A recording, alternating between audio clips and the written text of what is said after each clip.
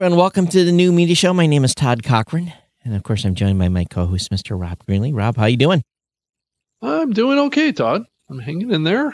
Lots of interesting things going on in the podcasting space. Yeah.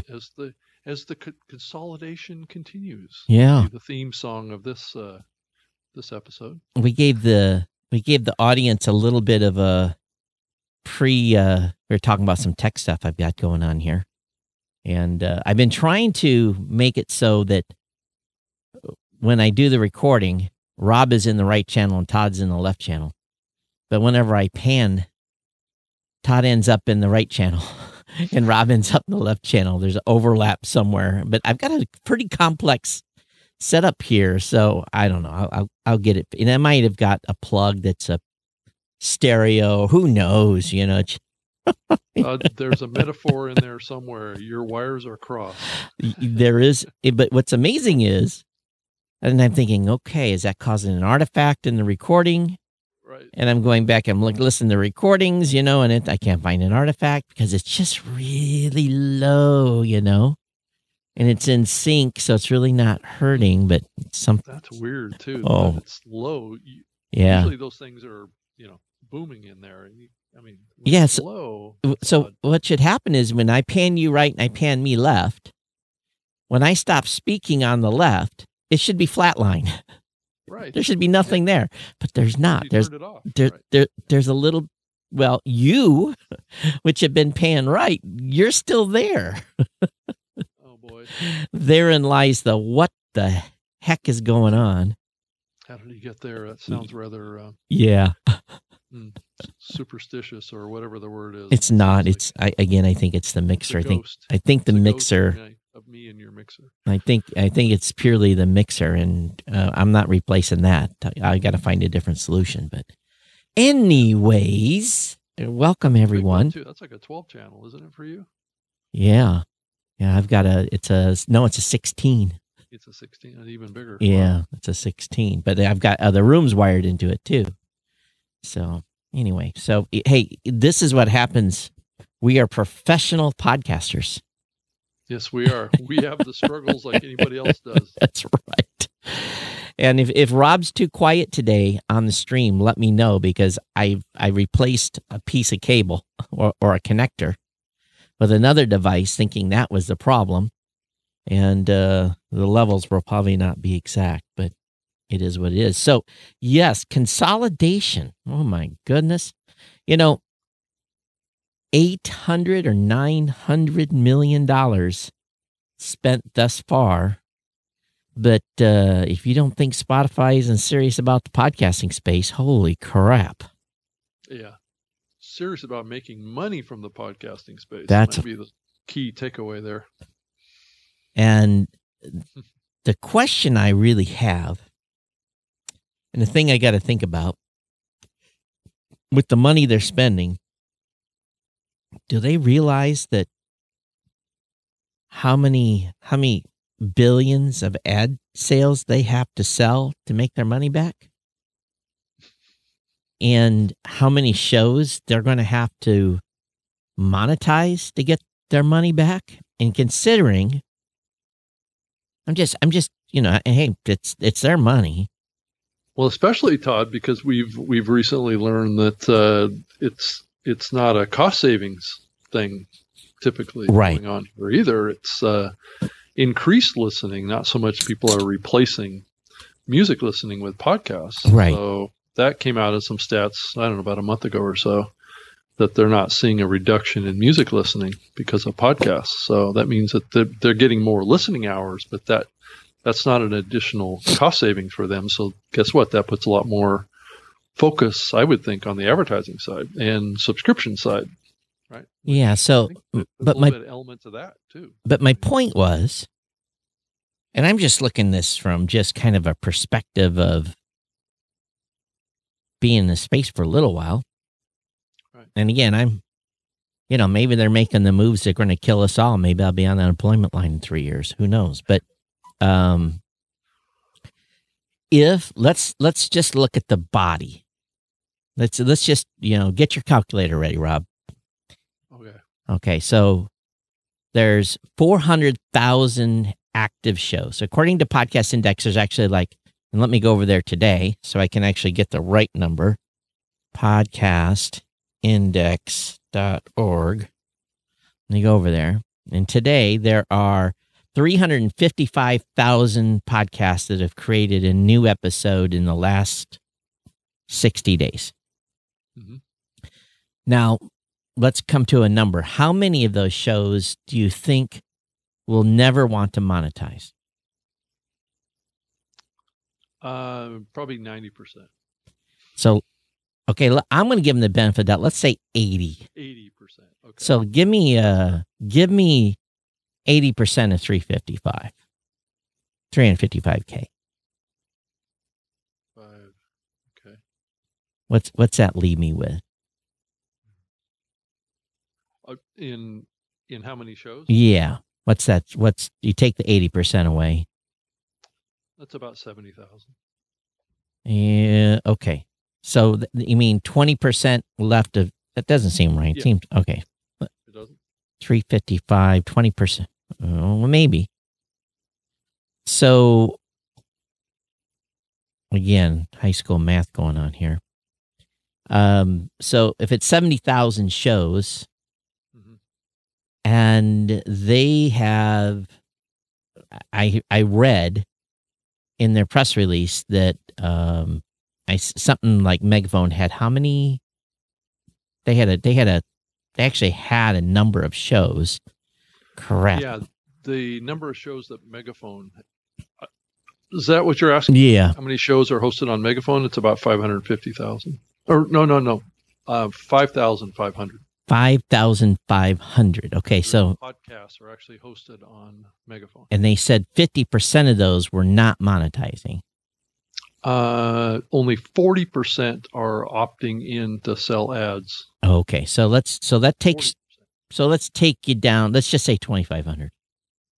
And you figured there's 70,000 total shows in the podcast. We figured 70,000 total shows in the podcasting space that maybe would want to monetize of the 355,000. Somehow that number still seems high.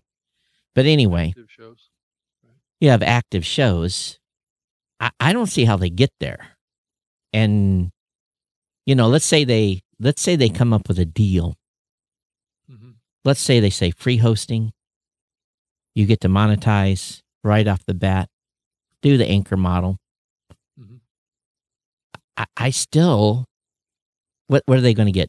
Another 5,000 shows, maybe move over there? 10,000?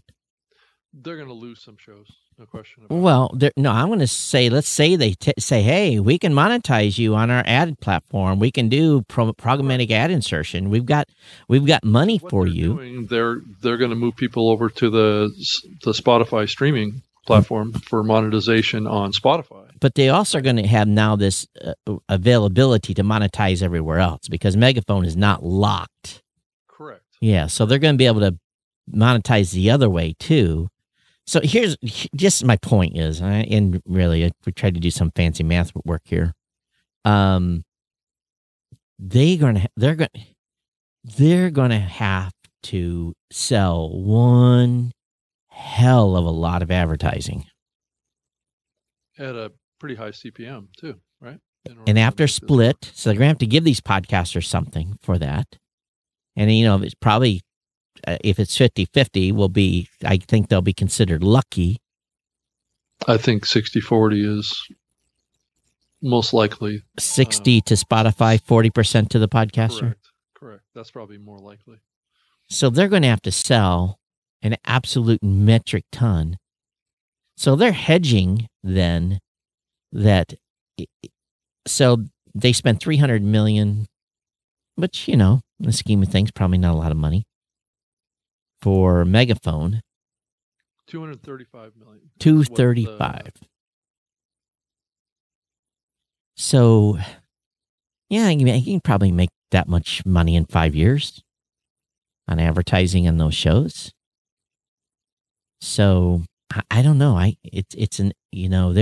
They're definitely have a long time. They have to have a long-term play here. Oh yeah. Because if 80% of podcasters aren't, and I would actually contend that more than 20% of podcasts want to monetize, but maybe not. Well, especially of the shows on Megaphone, 40% of the shows on Megaphone. So it's a higher percentage of the shows that are on Megaphone that want to monetize. So, and most of those shows that are on Megaphones are on larger brands. That larger media brands is typically who is hosting their podcast through the Megaphone platform. So, what Spotify got with this was a lot of the, bigger media brands. That are not signed to Megaphone. Megaphone doesn't own that tech. Doesn't own that. No, doesn't. They own the tech. They don't own the shows. Right. Exactly. So, I'm just, hey, I'm glad people are getting paid. But I just, and they definitely want to be a player, and they're being a player. But I really question then. My thinking is they want to attract every podcast that wants to monetize to either be there or on Spotify. Yeah. I mean, not on Spotify and Anchor. Yeah, I mean, whenever a deal like this happens in the space, and there's not a lot of these kind of deals that can happen, there is a domino effect because there is a lot of people in the industry that work with each other on various platforms. And an example, and James Crithen pulled this out in his post talking about iHeartRadio. So there is a domino effect for iHeartRadio because guess where iHeartRadio hosts most of their podcasts? On Megaphone, but not for long. On Megaphone, right? So at least on the monetization side too. Now, granted, guess what iHeart just did? They bought Voxnest. Right? That's right. And so now iHeart has a hosting platform. I would think that this is probably pretty good news for Voxnest. I would think so too. Yeah, because 500 shows from iHeart will be coming under the Voxnest platform, and they'll all be monetized under Voxnest. Right. But the difference with Voxnest, though, this could create a little bit of a scramble. So Voxnest isn't really architected to really be state of the art in the area of host read advertising, which I believe Megaphone was working a little bit more aggressively with. So that would be one scramble that's going on over there right now. As Voxnest was positioned really to go after more of the programmatic side. But I guess my whole point, I thought they were crazy what they spent for Anchor. And again, those guys made out like bandits. They all got paid. Right. So time will tell on this. I also wonder, and again, this is wishful thinking because I'm a podcast host founder. I just wonder how many of these folks, and maybe we need to start taking a heartbeat of the podcasting space. What do podcasters think about being on these mega platforms now? What do they think? Mm-hmm. Because now, if you really think about the epitome, or not the epitome, but the genesis of this space, the genesis of this space was anti-corporate. Right. So maybe that's long. Maybe that's just proof that's long gone. No one cares about that anymore. Well, I think that the Megaphone platform is definitely positioned more from a corporate solution positioning. So this is definitely follows that alignment of larger companies getting involved in the podcasting spaces. And I think what's an interesting thing to think about in this deal is what it means for Anchor.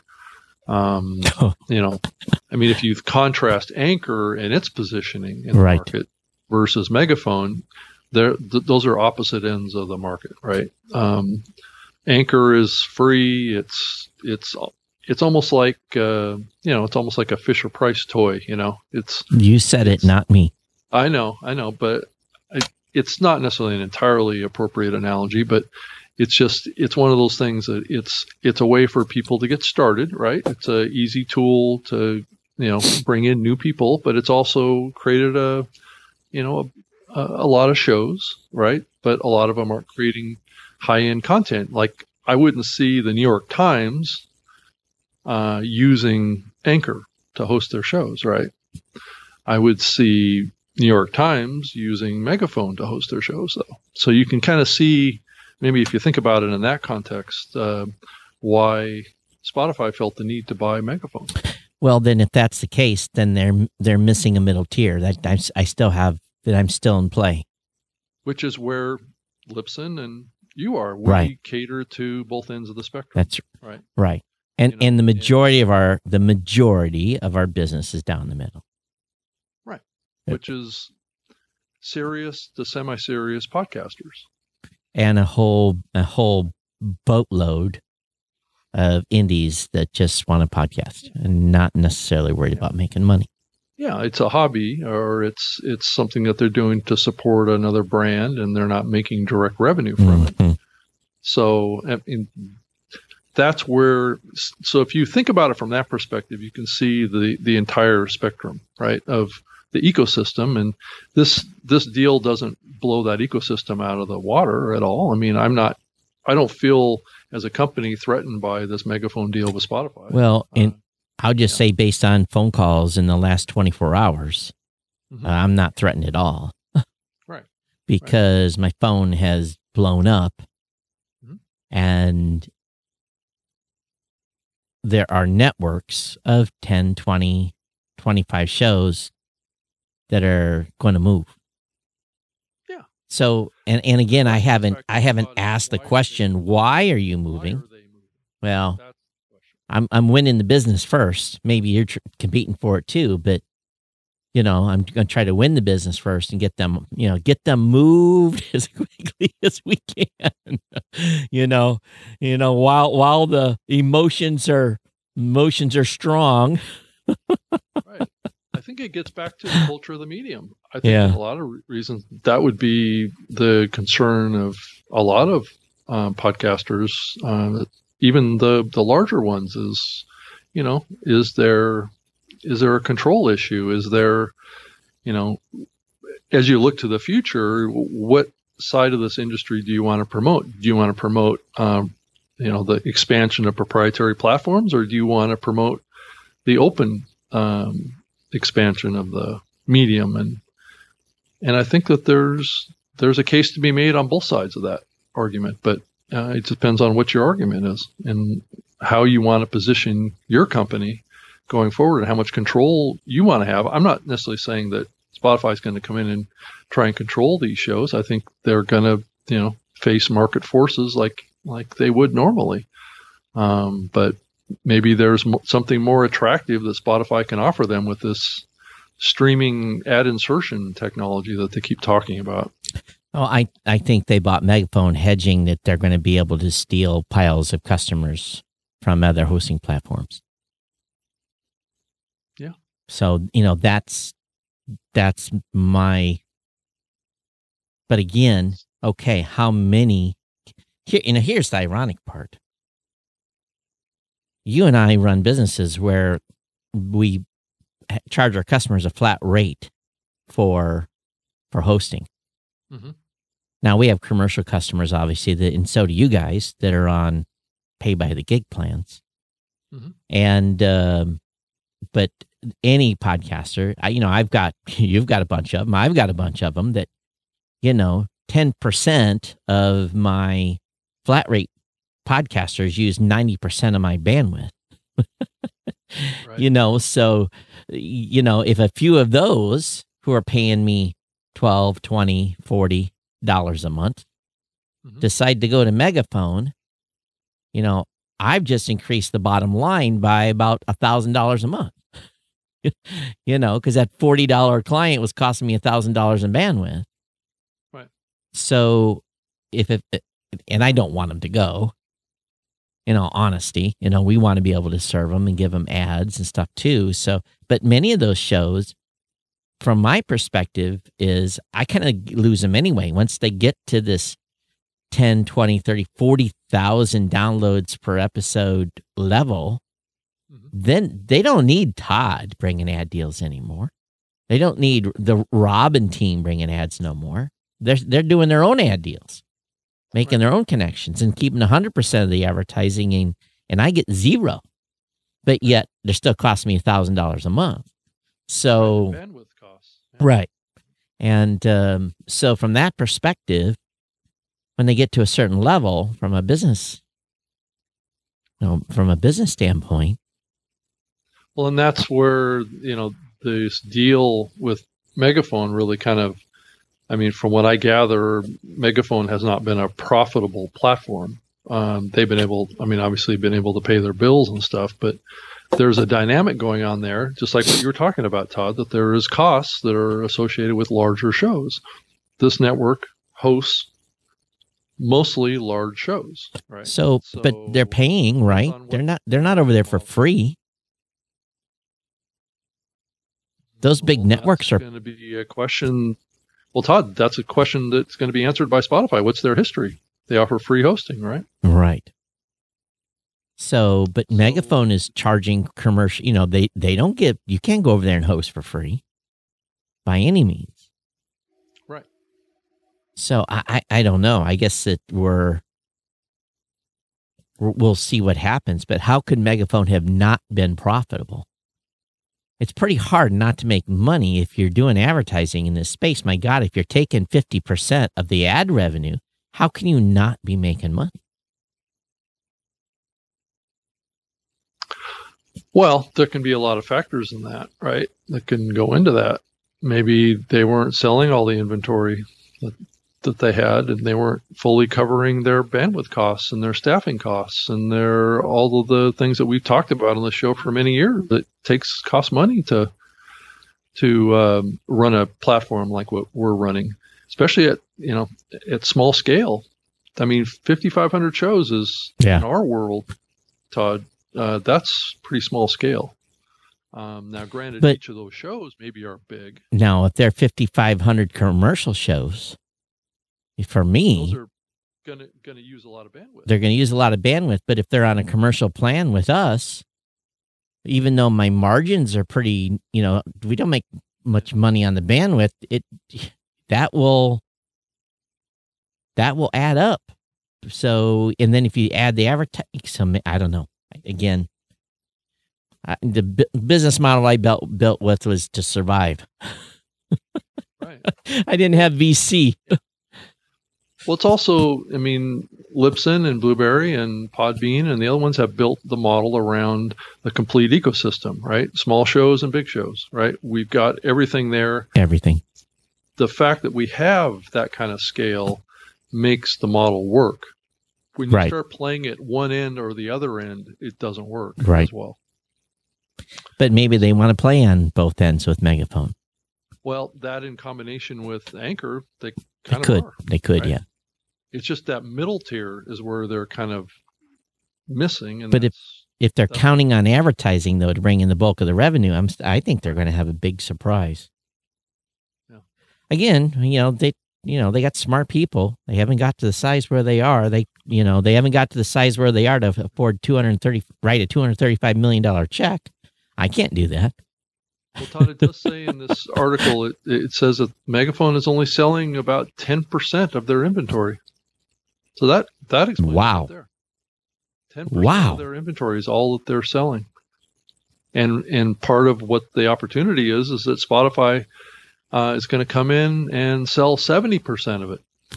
Rob. So you can see that's a big shift. Until someone runs some remnant BS advertising against shows. Well, yeah, it doesn't say that they're going to sell for the same CPM to reach 70%.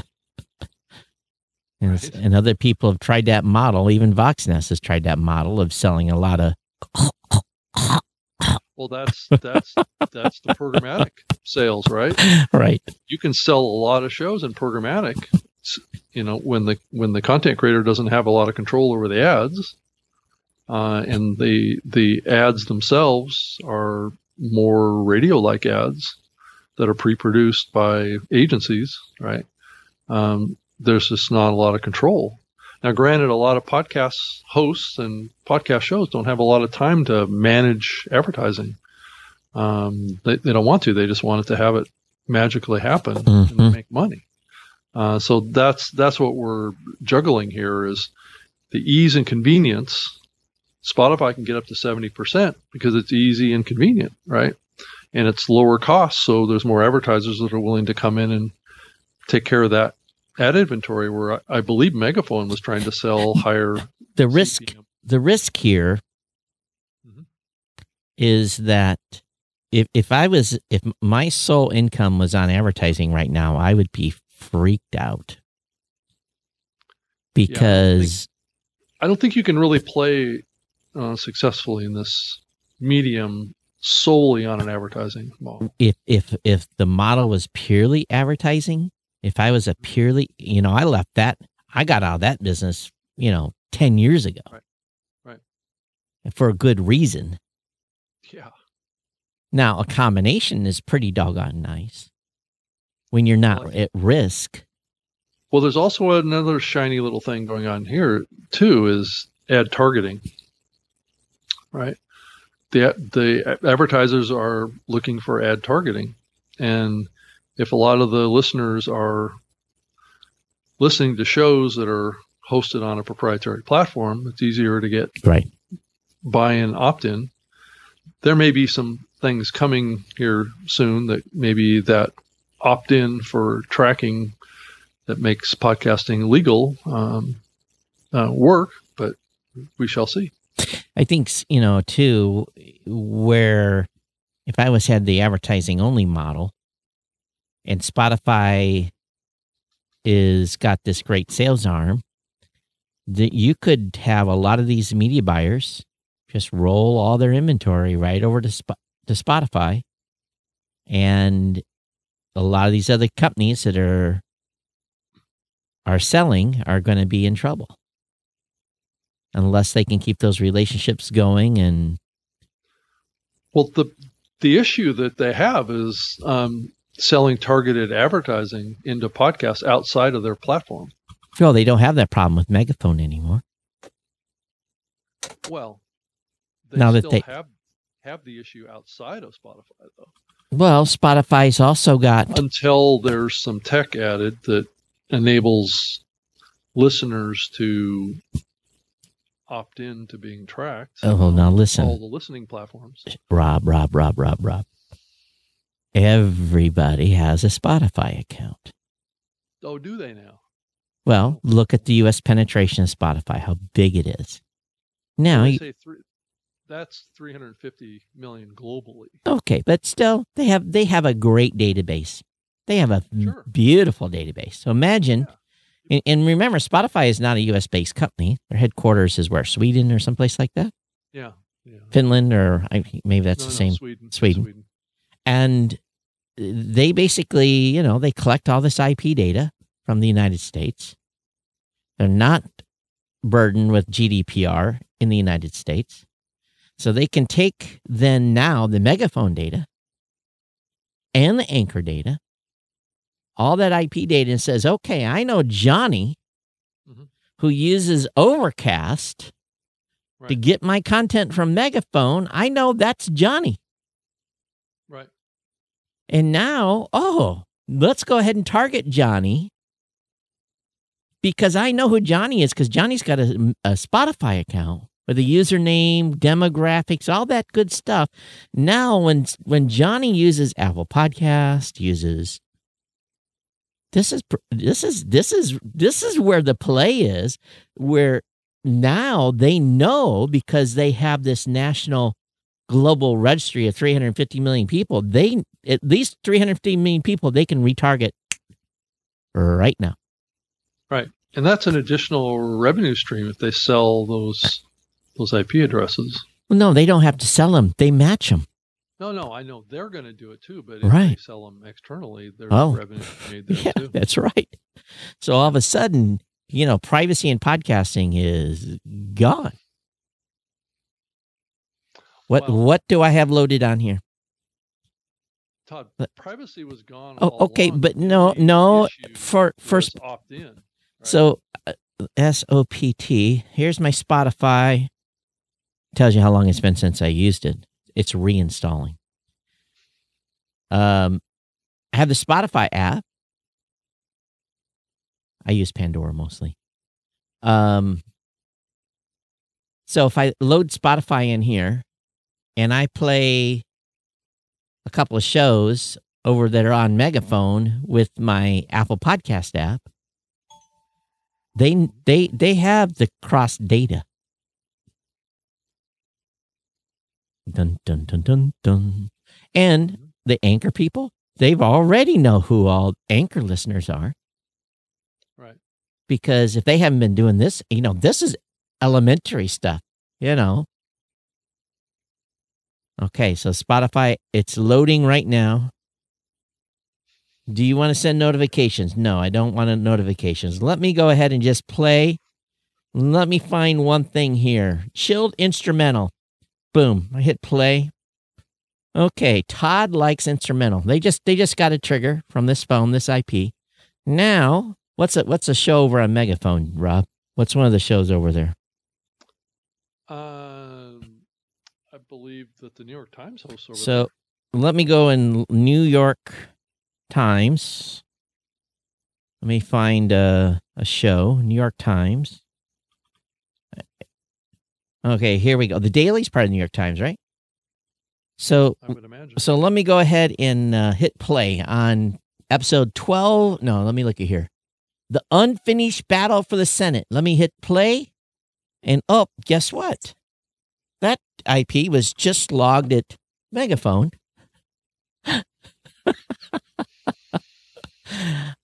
Dun, dun, dun, dun, dun.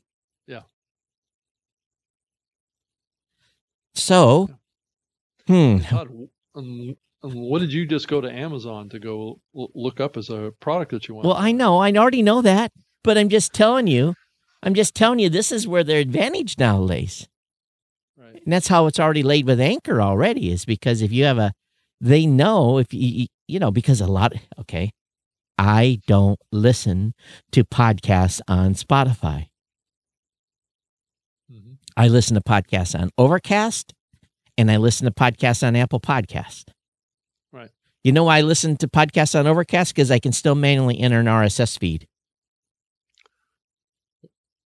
You can't do that on Apple Podcasts anymore. If you can, someone tell me how to do it, because I can't find how to add a raw RSS feed to Apple Podcasts anymore. Well, Todd, the podcast hosting platforms like ours are really the only ones that have kind of a complete set of IPs, right? Of people that are listening to podcasts of the catalogs that we have. Sure. Right. From all these various listening platforms. That means your listeners are safe on Blueberry and Libsyn. Because we're not sharing. No, we're not. Right. And believe me, it's a... But no one cares, Rob. No one cares. No one cares. Just you and you. Just you and me. We're the only ones that care. There's others that care. Very few. There's one fellow at my company that cares twice as much as even I do. But Rob, he doesn't matter. We can have. Here's the thing. We can have you and I can say, we protect our listeners from here into eternity. But you know what? Do the podcasters care? We're blowing into the wind, as they say, right? Yeah. I actually used the wrong term because right. we're, so most people are going to say, so what? So what? Right. So what? Well, I mean, if you think about it, you're already being tracked everywhere else. Why is podcasting, exclusive terrain of non-trackage? Hey, Robert, I turned Rob up a few minutes ago. Is he still low? I'm trying to speak up, Todd, because I know that the variability is what it is. No, it's because I'm on new gear and I may have turned your voice down. So I'll turn it up just a little bit more. Oh, is it low? Yeah, they're saying it's low on the stream. So. Oh, well. I think people are used to that, though, Todd. Well, you're kind of quiet anyway. I am? Yeah. Well, I'm going to speak up now then, Todd. I mean, because my instruments over here show me peeking out.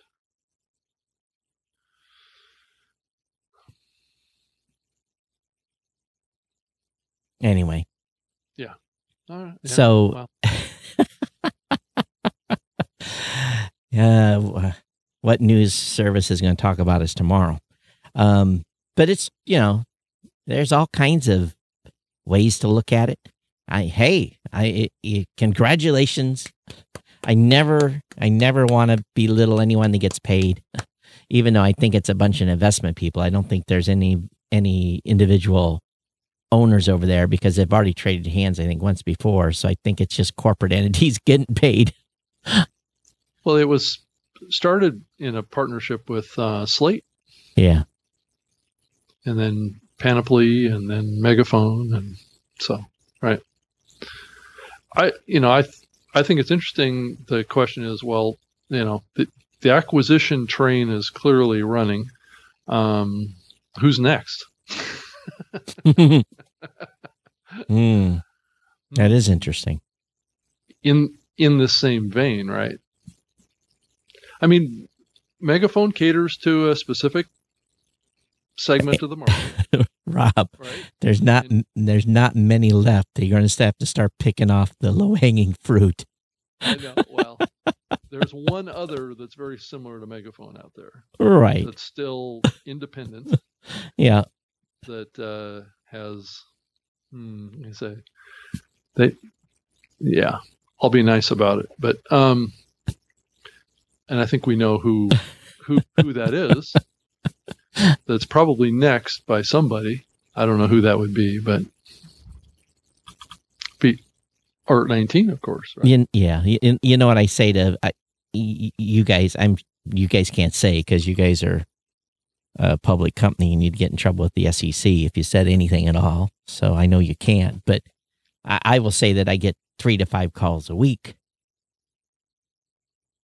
Especially when these mergers, when these buys happen, and all of a sudden everyone wants to talk to us. And I have, 82 NDAs out there.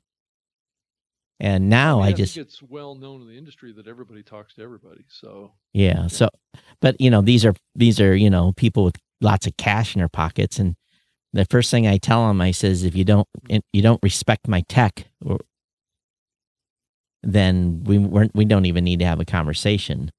Right. Oh, he said, we love your tech.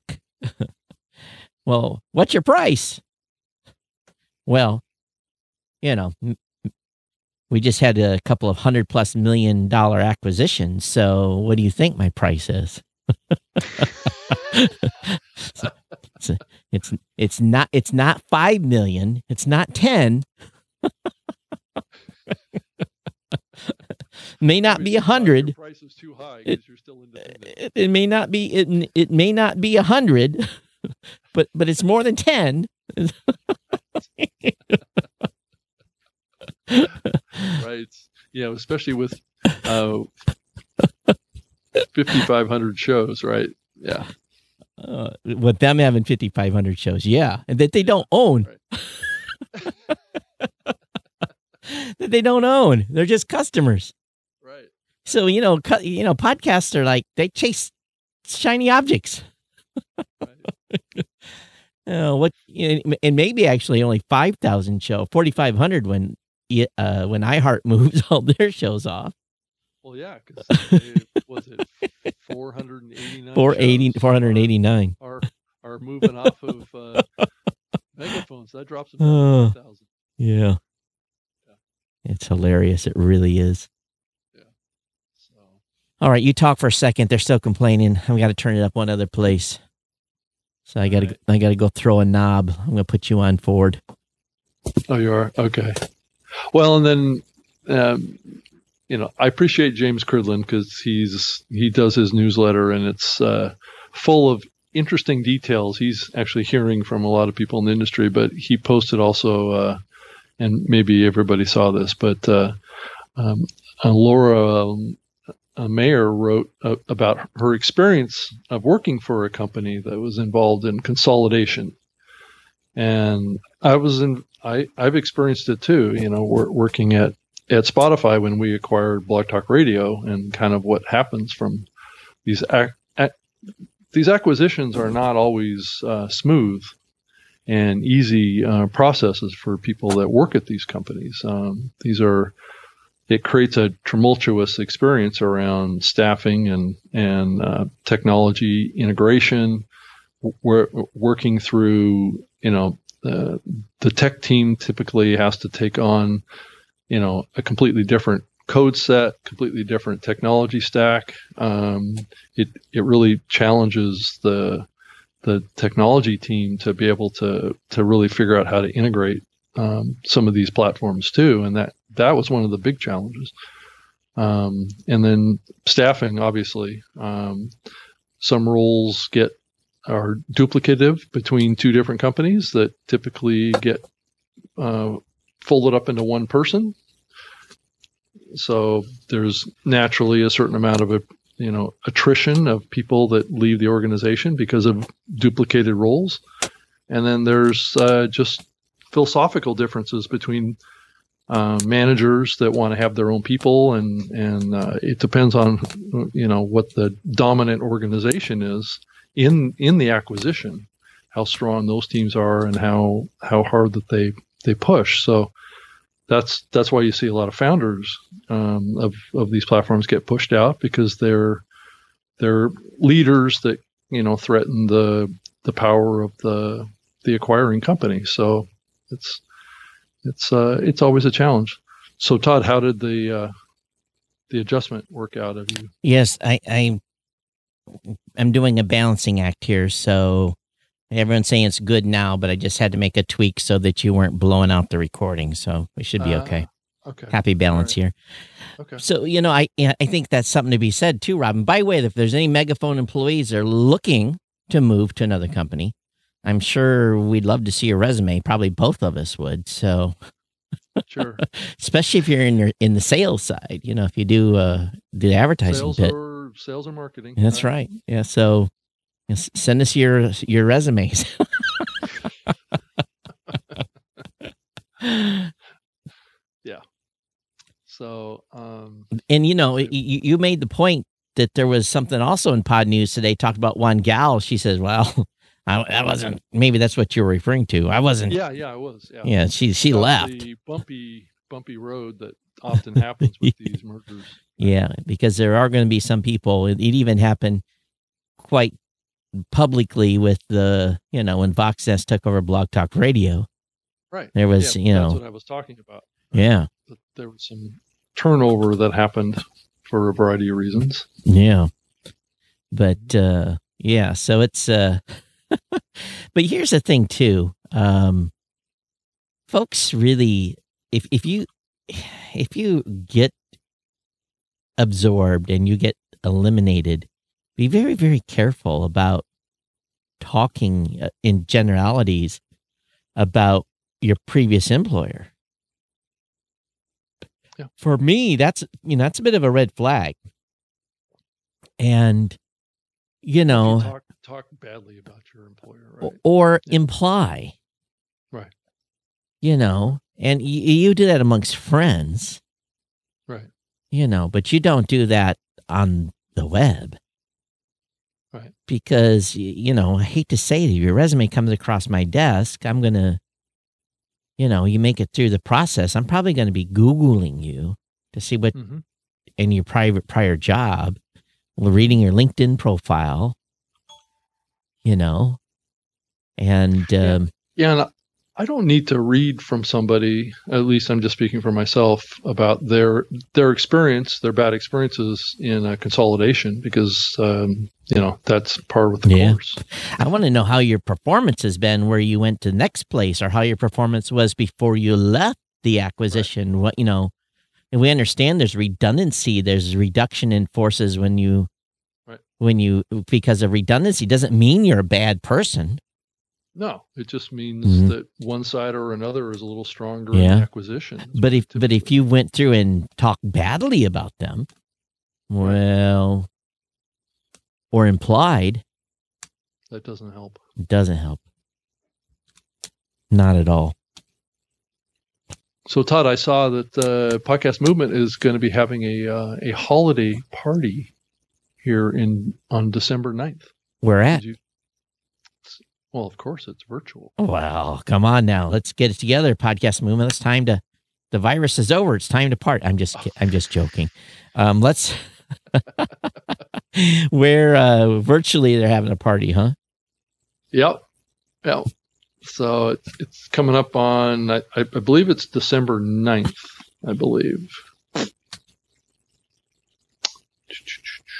I don't see it on their website though, but I definitely saw it in their newsletter. Okay. It's amazing. It's already November 11th. I know. Okay, here's the details. It says here, Podcast Movement Holiday Virtual Meetup, December 9th. Go to, you can register for it. Rob, I think I'm going to have to send you a case of Red Bull.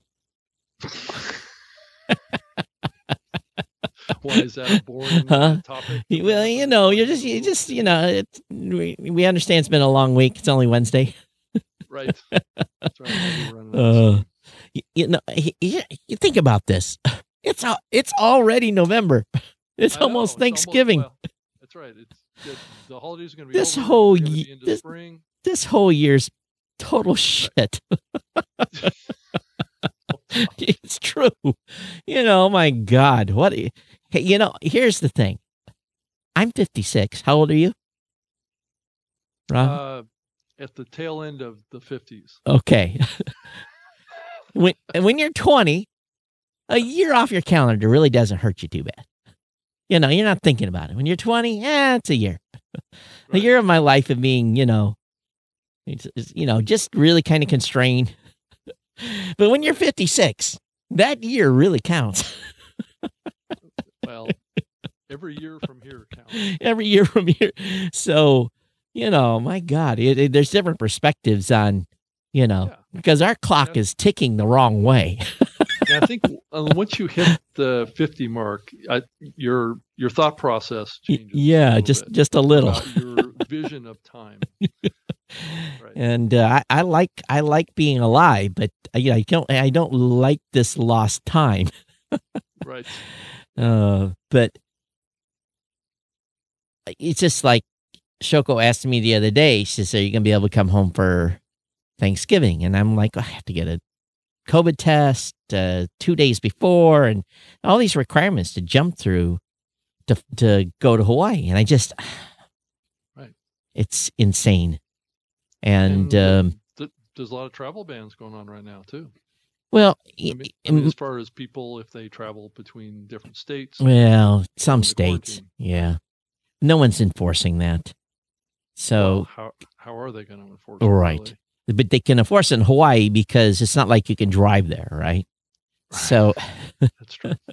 So they have, and they're being very serious about it. So I don't want to go home for Thanksgiving and be at the house, go see the kids, and be locked up for 3 or 4 days. 14 days, right. Or whatever, Well, I'm not going to be there 14 days. You could just go for the, for 3, 4, 5 days. But do I want to spend that in the house? No. Right. So, getting a COVID test, I guess I could get a COVID test and go, but it's just, I'm not very, hate to say it, I'm not very motivated. Yeah. Todd, I saw an article that came out in the Midroll blog. I don't know if you saw this about the contrast in performance between, an announcer read ad in a podcast versus a host read ad. And it's almost double the lift. Yeah, of course. And lift. Yeah. So as you think about these deals that are going on with the streaming platforms, they tend to orient themselves mainly towards programmatic side buying. That's what the Voxnest platform does. And so it gets back to performance on the ad campaigns as a key metric here to think about in the value of some of these acquisitions and mergers and how these streaming platforms are integrating podcasting. Which way are they going to go? Mm-hmm. It can be 100% difference between the brand lifts or the ROI on a announcer read ads and when I say announcer read ads, that's more like a radio ad versus a host that reads the ad itself. It can be double the performance. So which way is the industry going to go, Todd? It's probably going to be both, but I'm just saying, where's the emphasis going to continue as you look to the future? Well, I got a survey request from somebody. AdsWiz, I think. Yeah. I think they're the ones that sent and why they sent it to me, I don't know. If they're listening, go find my survey result, and you may want to pull that one out because I'm definitely going to be an outlier. But it's true. I'm still a hardcore fan of host-read, host-endorsed native ads. I really am. So. Just because, and everything we see on programmatic side is low CPM. So, right, which drives. See, the tension between this really is, I kind of see it. There's a little bit of an analogy to broadcast radio here. There's always been this concept, especially around national syndication, of national ads versus local ads, right? Mm-hmm. So that analogy can apply here as well. The national ads tend to be host reads that is baked into the content or dynamically inserted into the content. That's possible as well. And then the announcer reads, which tend to be more programmatic, radio-like ads tend to be inserted, around those host reads. The bad part about that is that's increasing the commercial load. Because you can make up for that difference in brand lift by frequency, right, on the announcer reads. So, the balance that the industry needs to think about is how many ads do we want in podcasts before we start eroding the medium, just like what happened with radio. Yep. And I believe that that's the tension that we're coming up on is. Well, I see some shows with loads already that are incredible. 5 to 7 ads in a show. Yeah, but the CPM is like, a third or a quarter of the host read CPMs. So you can see how that, if a person wants to make more money, they basically just run more programmatic ads. And piss off their audience at the same time. Yeah, and that puts it on probably at the same CPM level as one good host read. And then they fast forward, the audience fast forwards through the ads. So yesterday, Apple had one more thing. And I know you don't use Apple products, but it was absolutely, unequivocally, the biggest slam on Intel, AMD, and Microsoft at the end of the presentation. Did you hear about the one more thing at the end? No. Oh my God. They were showing all the credits and then it kind of flipped. It was this dude. Very known well dude from some old ads. And I died. It was really pretty impressive. It took a punch at Microsoft, it took a punch at Intel, and took a punch at AMD. If you saw it, I hope you all got a big kick out of it. Rob, you'll have to find a clip somewhere on the internet to see it. It was really, really awesome. But I will say this, Apple, my goodness. They named their chip the M1. Well, they have their own chip technology now, so they don't need Intel or AMD or any of these guys, right? Yeah, so now, they've got their whole step, but to call it the M1 was it, someone said, well, what should we call this chip? Well, we're Apple A1, and we already use A12. We've got this type of, so let me think. We're going to put this in our computers. I know. We'll call it the M1. So even there, in my opinion, it was a dig. It was a dig on Microsoft saying, nah, nah, nah, nah, nah, nah, nah, nah, nah, nah, nah, nah, nah, nah. Well, yeah. But yeah, so there one more thing turned into like three more one things. But it's awful tempting to buy that new MacBook Pro, but I'm in a situation where I can use my Mac probably for another year. Yeah. And there will likely, anytime you mass roll out a new product like this with a new chip, there's probably issues. There might be issues. So I'm going to give it some time, let it breathe. Right. I know some people we know jumped right out and bought a new Mac Mini and some other stuff. They're talking about it today, but I'm going to hold on to my pennies, and because I need a lot of pennies to buy another MacBook Pro, a lot, truckload full. Yeah, I think I'm going to get a Apple Watch here soon. Oh, well, hey, that's progress. Is it progress? It is progress for you, Okay. Well, I have a pretty new iPhone. It's just that was a piece that I needed, I think, to complete the full absorption. And I will have to, boy, I'm going to have to confess I held out on Microsoft for many, many, many, many years. Mm-hmm. And I had a Dell, pretty high-end Dell. I just kept having all kinds of issues with. Mm-hmm. And I know there's a lot of hardcore Microsoft folks still left, and I don't blame you. But since I've switched, maybe better knock on some wood here.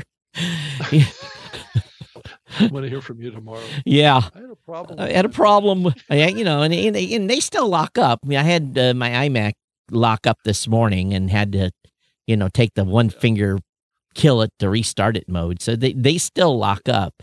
But in the scheme of things, I must admit it's been a much more pleasurable existence. So I know you're so loyal to Microsoft, but it's eventually I'm going to get you on a Mac and we're going to get you converted over. But, I got a PC sitting right here, Windows PC. It still works. Guess it depends on what you're doing. What really bugs me about Apple Macs is the fact that they have built-in obsolescence. Okay, but that's true. So do laptops. Yeah. But I mean, from a software perspective, I know a guy that has a 2008 MacBook. Right. That he's had a battery replaced in it in 2008. He's had the battery replaced. The battery doesn't charge no more. It still works. Right. By plugging it in. All the time. Right. It's plugged in, but still it's 12 years old. I know. Well, does it still support the latest operating system? No. He's stuck at a point. And Rob. Yeah. Intel machines are the same way. I can't go any further with this one. I guess there is a limit. Yes, there is on all systems. Right. You get to a certain point. But Microsoft did a concerted effort a few years ago to actually build the operating system lighter. Well, I know that. So it could continue to be run on less powerful machines. So I think the model is different, right? It's a software-centric model, not a hardware-centric model. And that's what's difference between the Windows and the Mac as far as I'm concerned now. Probably 90% of Mac users need a Chromebook. Right. Because they're not doing heavy lifting. They're doing web-based stuff. Right. The way I use my computer now compared to 5 years ago is completely different. I used to run Outlook. I used to run all these extra applications. Now 90% of the time, unless I'm processing this show. Well, you're doing a lot more video too. I'm doing video, but I use I use the garbage can for that. So. Yeah, I know which one you're talking about. Yeah, so. And I'm starting to do a lot more video too. So I'm, my setup here is more for kind of live streaming stuff, right? I got a little frustrated because I was asked to produce some pre-recorded videos here lately.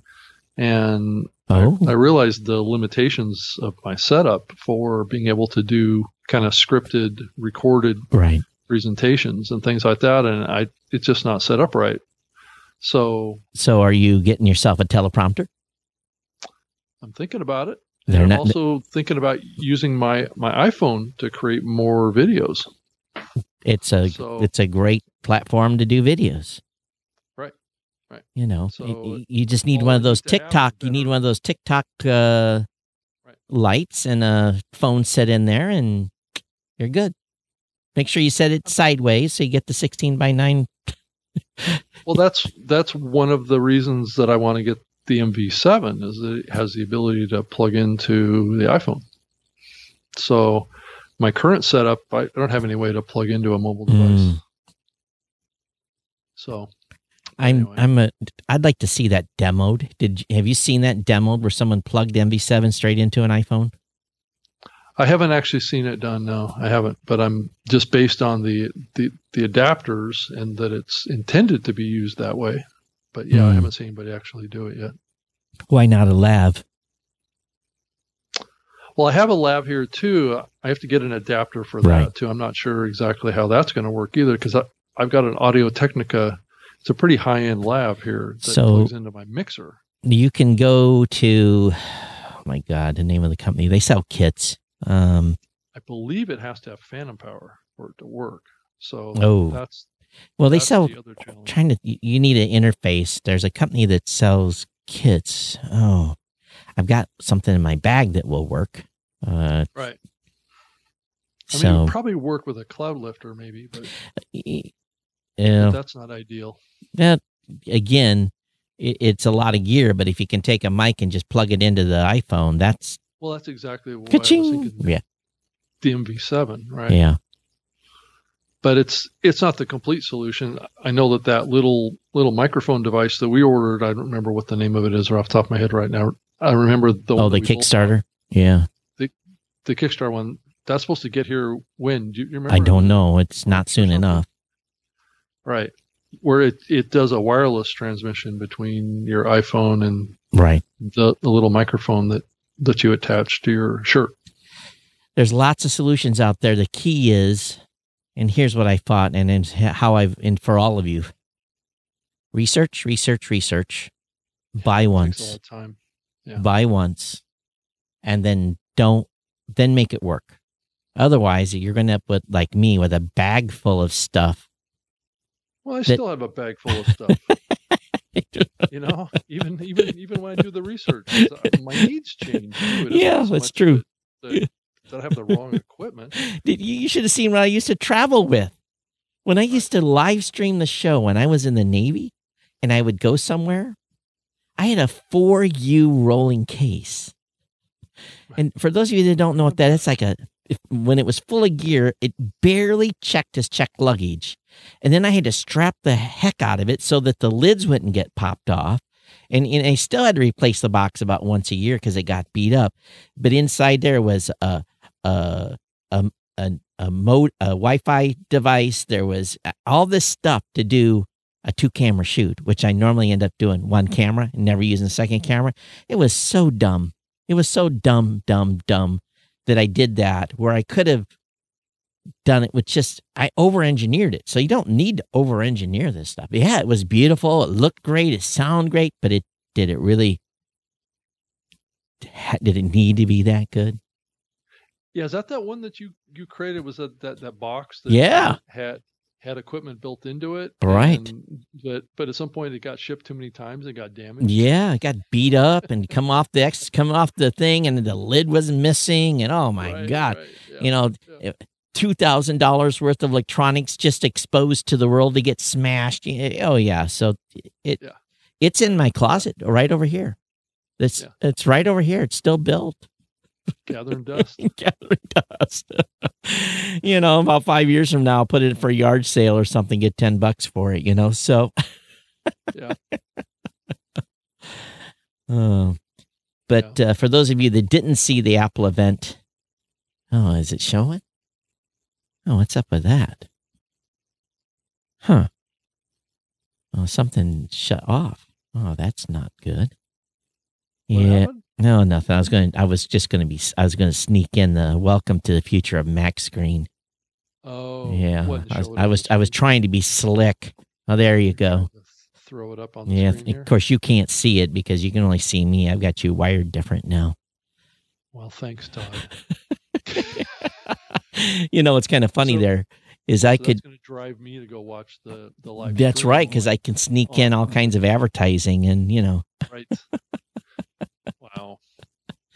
So anyway, it's that's something I got to get. See, you got to start catching me on that because I've said so anyway about 25 times today.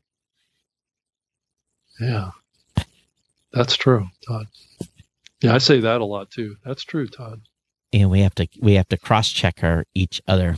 But I see, there it goes.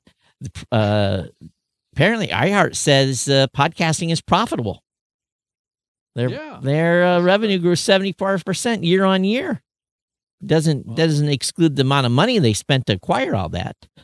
They had to have made money. They had to have increased it because they bought a bunch of stuff that brought in revenue.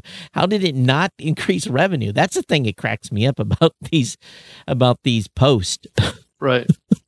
Well, I don't think they have as many creditors now either. No, that's true. That's true. About $4 billion worth less. Right. Yeah. So wasn't that amazing how, I wish I could figure out a way. Of course, I don't have no debt. My company has no debt, but I need to figure out a way to borrow like $5 billion and then tell the banks, go to pack sand. And I'm going to give you $1 billion of that $5 billion back. Right. So, go ahead. Todd, I also saw in here, in one of the newsletters here, it says the open source Android podcast app, the AntennaPod app, now has the podcast index catalog.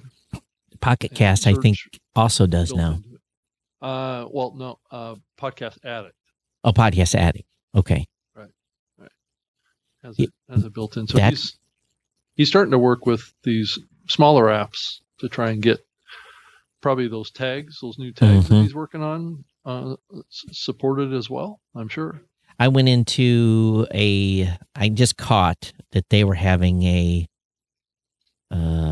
there's only 30 people that were in this presentation, but it talked about the micropayments and tying into Bitcoin.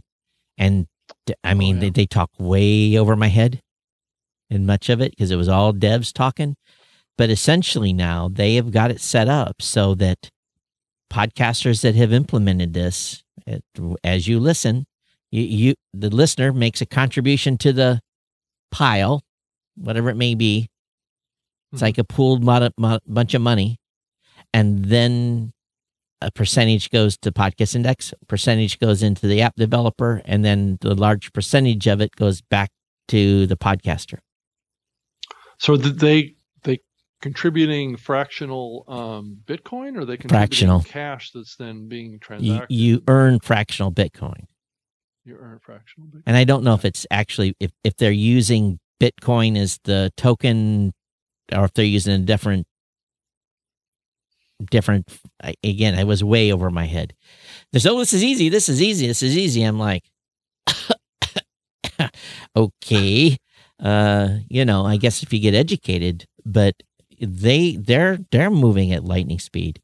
They're trying to figure out, and Adam is true to his word. He's trying to figure out how, number one, to support the app developers, because the only way this is going to advance is that the app developers say, we can make some potential revenue here by supporting this. Brilliant, number one. And then number two, when the podcasters learn that they can earn money by people listening to their shows and buy into this ecosphere, then our podcasters are going to be breathing down our necks to get this implemented. Yeah. And Adam says, I don't want to do nothing to disrupt any of the businesses. I'm here just to implement the technology, be the thought leader, and they're going to take 1% to fund Podcast Index and those initiatives. And you think about that, well, 1% of $1 million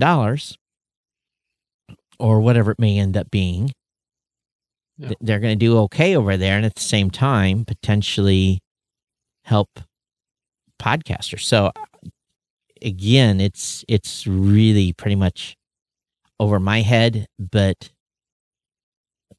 there's going to be change coming because of what they're doing.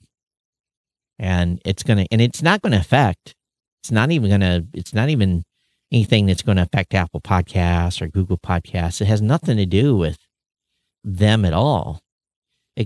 Right. Until I'm on my show saying, please use this app and only this app to listen to this show.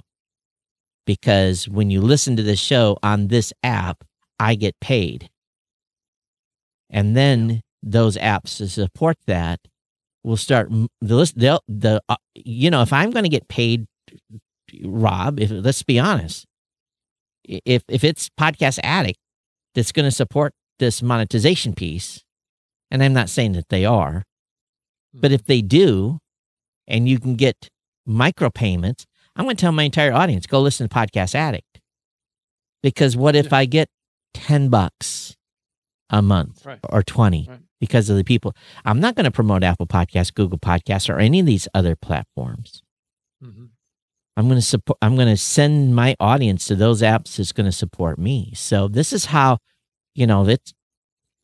Well, this is where a new tag in the RSS can really benefit the industry. Yep. And that way of donation can be funneled out to a lot of different listening platforms potentially. Right. So I guess it just gets back to, is there a revenue share split with that kind of relationship? Yeah. So it's, and again, they're trying to make sure that's all equitable. And like Adam said, I'm running this thing on a Raspberry Pi here in my office. I'm just like, okay. And your average podcaster is probably like, what is a Raspberry Pi? Right. And it's not something you eat, ladies and gentlemen.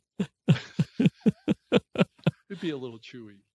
Yeah. But it's an opportunity for someone to come up with some, with a package, here's, for $150, we're going to send you a pre-built Raspberry Pi with your token and everything you needed to make money from your podcast. And, here's your 5 steps you have to do to get this implemented and what you have to put in your RSS feed. The key. It's like a Roku that connects to the internet. Right? Exactly. Everything, though, really, truly hinges around those like us that basically have RSS feeds for our podcasters, for PowerPress and everything else. So, I said my input to that was, this is an opportunity for some plugin writers to write plugins, not only for PowerPress, but for other platforms, so that they can podcasters can add this on and make it easy for them. The key is, again, I tried to explain, we have to make it easy as possible for widest adoption. It's got to be as easy as signing up for a Twitter account, really. Mm-hmm. And, but they're working hard on trying to figure this out. And I think they're going to make it happen. I really, really do. Mm-hmm. Yeah, I can see that. Yeah. It's good. It's putting out examples out there of doing some improvements and trying some innovation. That's what this industry is always looking for. I'm hopeful that the podcast Hall of Fame is going to come back. Well, okay. Have you talked to Dan and company? Yep. Next year, yeah. Are they going to do it in conjunction with the Academy or what? No. Okay. It's not going to have anything to do with the Academy. All right. The Podcast Academy. It's not going to have anything to do with Podcast Academy. It's going to be Podcast Movement, which is where it started. That's where it needs to be, I think. So, yeah. So, and I still am an advocate for trying to pull together a trade organization for this industry too. So that actually is a trade organization that represents the whole industry. So that's, yeah. So, but I'm not going to be the one that does it all, though. I don't want to be in that role. So I want to contribute to it. Yeah. I There's a pathway that yeah. I'm working on. So another thing they're working on over there at the Index is called the soundbite tag. Mm-hmm. And all of you listen to this, you're like, tag. soundbite.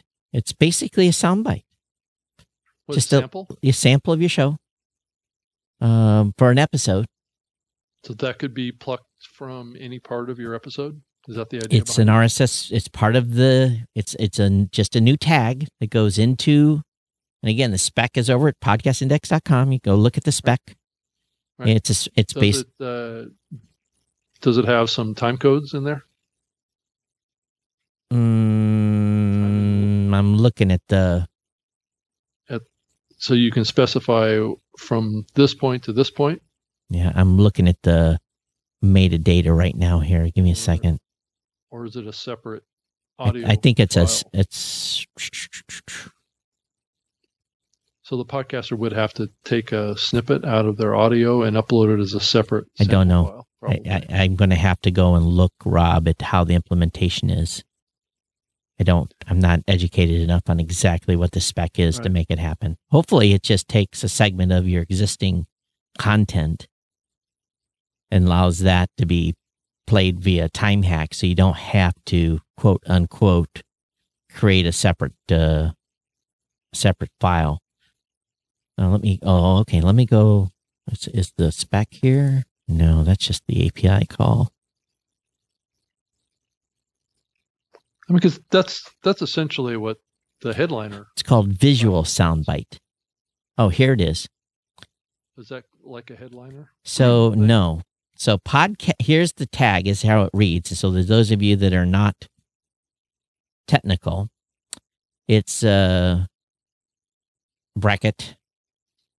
podcast soundbite start time equals, and then it gives a second, like 123 seconds in.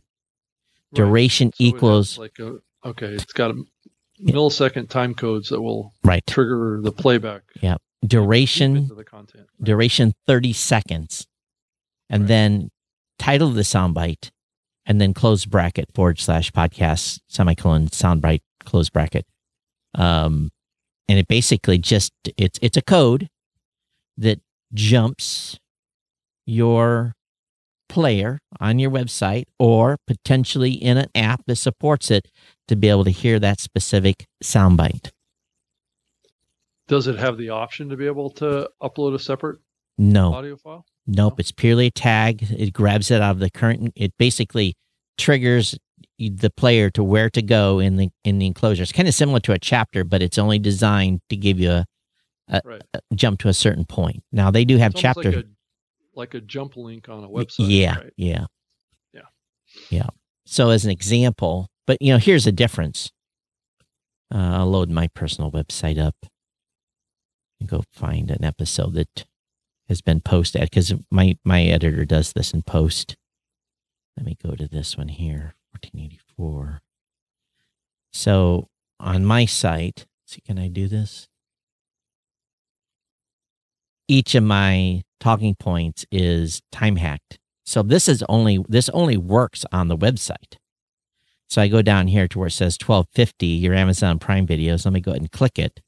Then if everything's working right. Oh, please, I can't talk to you right now. Let me try a different one. Why is that not working? I may have something broke. Anyway, it's supposed to jump to 12 minutes and 50 seconds. and have the player start playing. The difference in a soundbite is, oh, Rob, you're gone.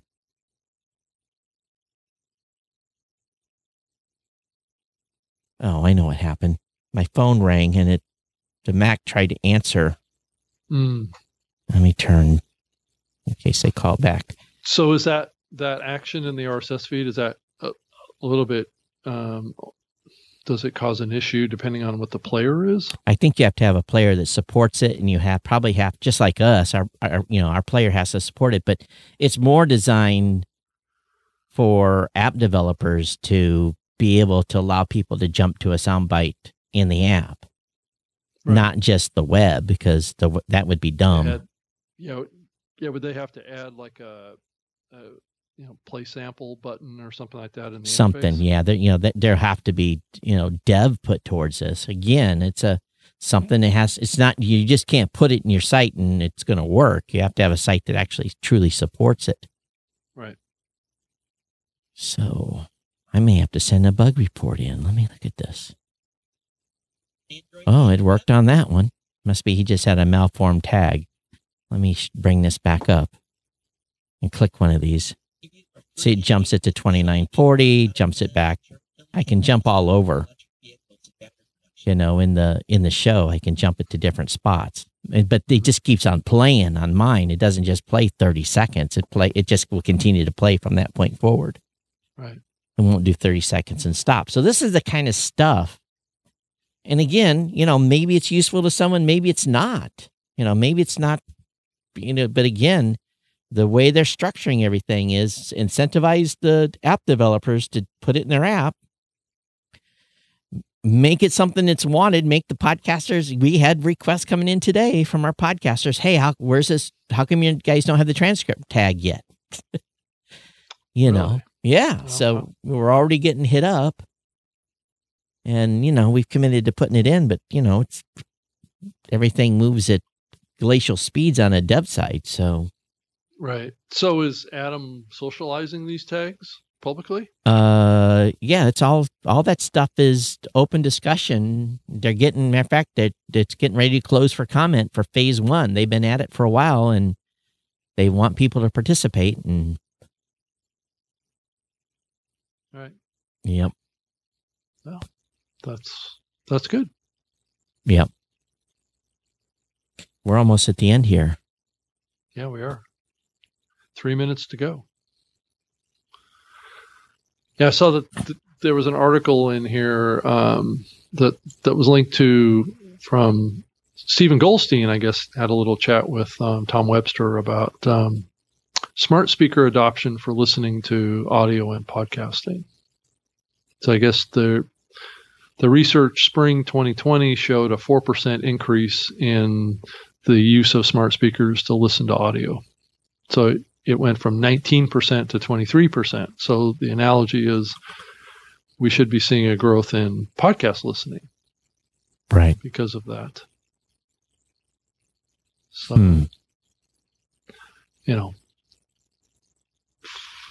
4% is not 4% massive growth, but it's growth.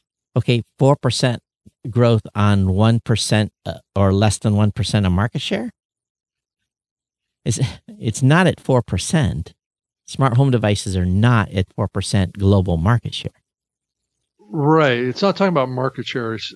This is a breakdown of how do you, it was a survey question asked, how do you listen to audio most often? Okay. It compares spring of 2019 to spring of 2020 and how that's changed because of the pandemic. Okay.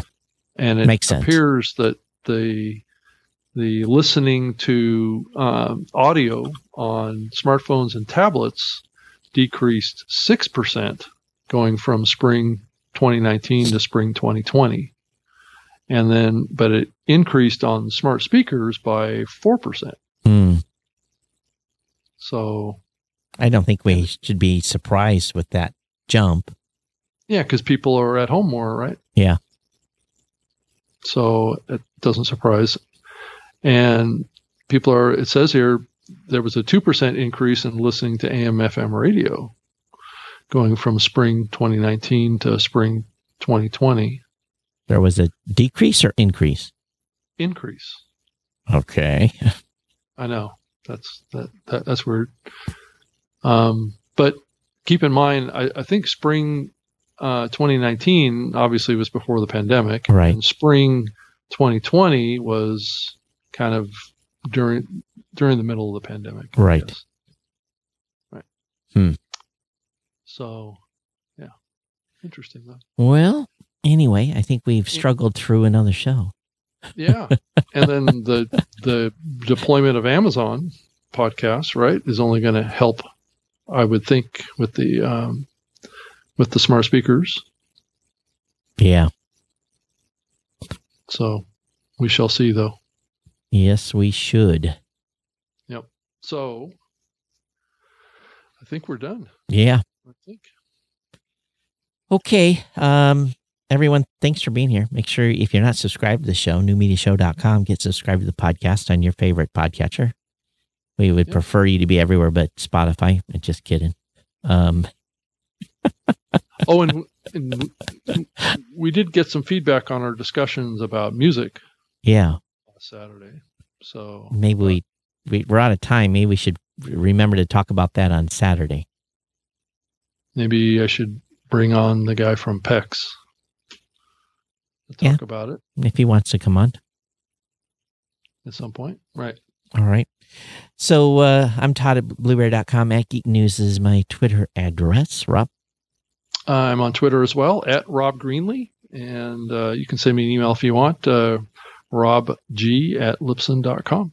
And I know you guys are leaving like flies on the live stream, but thanks for being here. Thanks for checking in and saying hi. Dan, Robert, and the rest of the team that were on there, and the folks over on YouTube as well. Thanks for being here. We appreciate it. And I was checking sorry didn't respond, Haas, to your low audio thing, but I was getting it on both ends, so we fixed it for Rob. But everyone, thank you, Todd. It's me tinkering again. Everybody, thanks for being here. We'll see you next time on the New Me Show. Take care. Bye.